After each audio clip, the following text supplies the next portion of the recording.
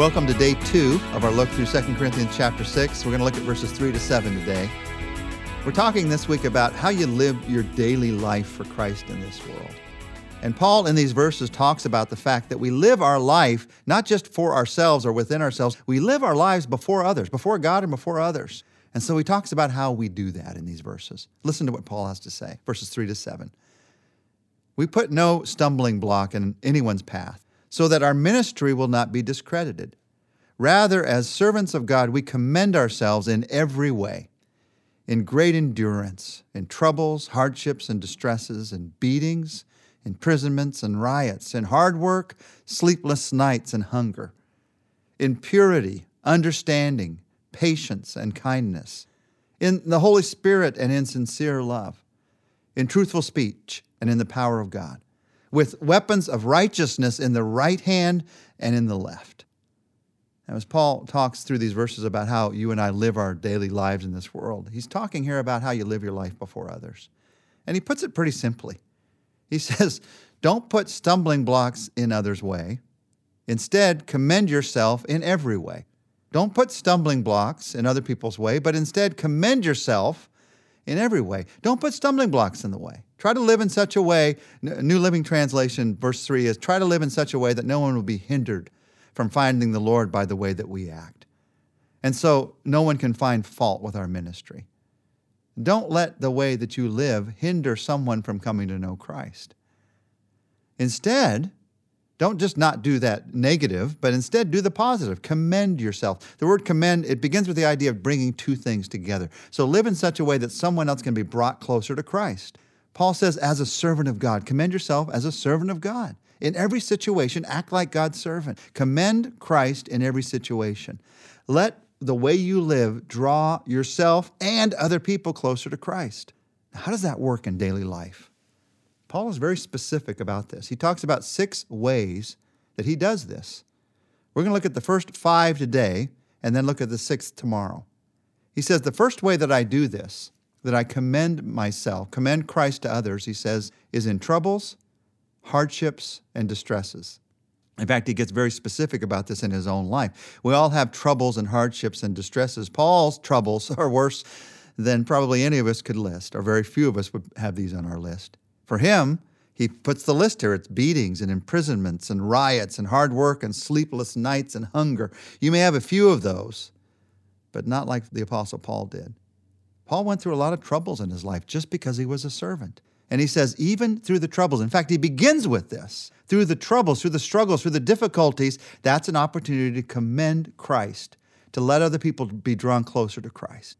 I think one of the questions we all have is, why do we go through troubles in this life as believers? I mean, I'm trying to serve God. I'm trying to do the right thing, and I'm still going through troubles. Someone on our research team asked about these verses, the fact that my problems continue for such a long period of time, it's making me start to doubt myself. I'm wondering, am I doing the right thing? Well, Paul's life, Jesus' life, is an example of the fact that just because you have troubles does not mean you're doing the wrong thing. Troubles do not mean you're being punished necessarily. Sometimes God disciplines us through troubles, but other times you just go through troubles because life is full of troubles. Sometimes you go through troubles because you're being persecuted for your faith. Now, I don't know all the reasons for the troubles you're going through right now, but I do know that in every trouble, every hardship, every difficulty, there is an opportunity to commend yourself, to commend Christ to others, to recommend faith in your life. Because, think about this with me, when everything's going right in your life, those who don't know Christ who are around you look at you and think, well, of course they're a Christian. Everything's going great in their life. I'd be a Christian too if everything was going great in my life, but I don't have that kind of life. But when things go wrong in your life, people look at you as you continue to serve Christ, continue to love Him, and they think, look what a difference faith can make in a person's life. They're walking through this with strength. They're walking through this with hope. They have something in their life that I want, I need. In troubles and hardships and distresses, you can commend Christ to others. A second group of words that Paul uses here is a second way that we commend Christ in our lives. He talks about purity, understanding, patience, and kindness.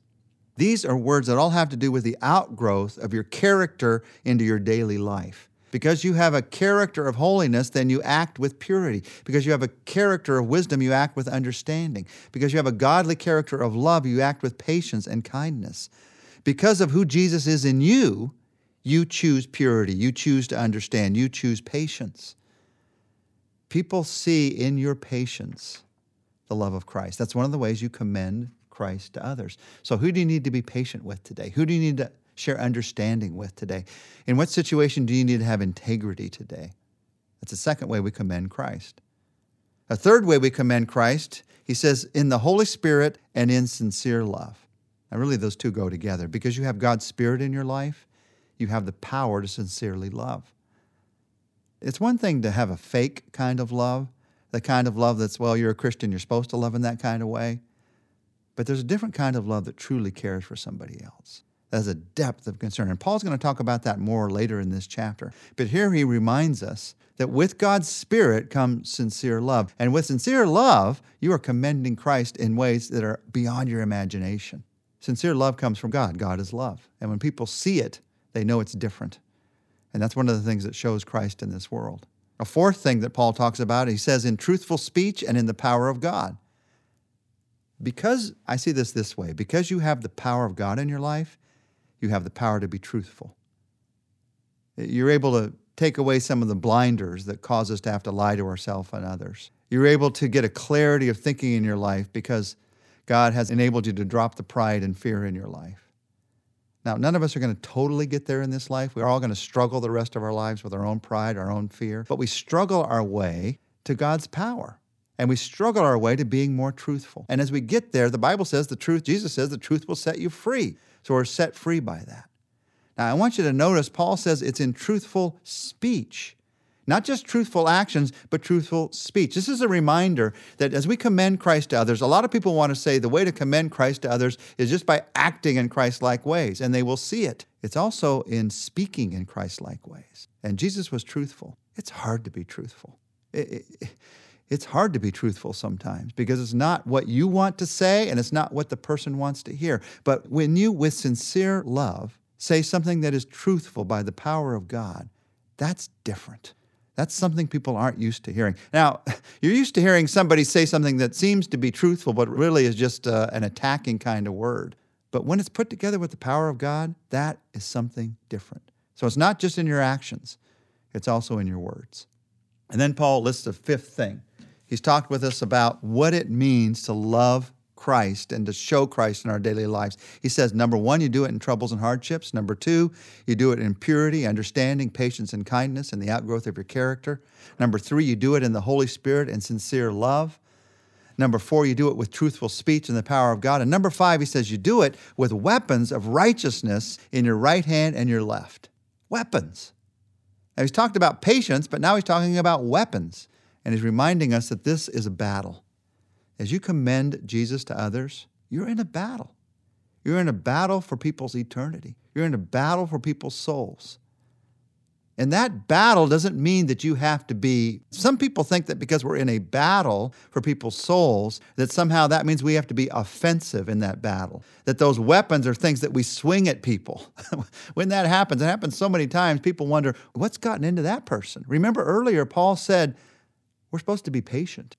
We're supposed to love. We're supposed to be kind. So these weapons of righteousness on the right hand and the left, they enable you in situations where you would rather strike back to be patient. They enable you in situations where you'd rather think about yourself to love. They enable you in situations where you would rather just let it go, to speak the truth. They enable you in situations where you would rather do what's best for you to make the decisions to be kind to others. That's what these weapons allow you to do. They're weapons of righteousness, of acting in different ways. Now, as you look at your life, as I look at my life, I see all the imperfections. I see all the ways that I don't live for Christ. And Lord, please help me to grow in those ways. Help me to change. But today, I also want you to see all the ways you do live for Christ.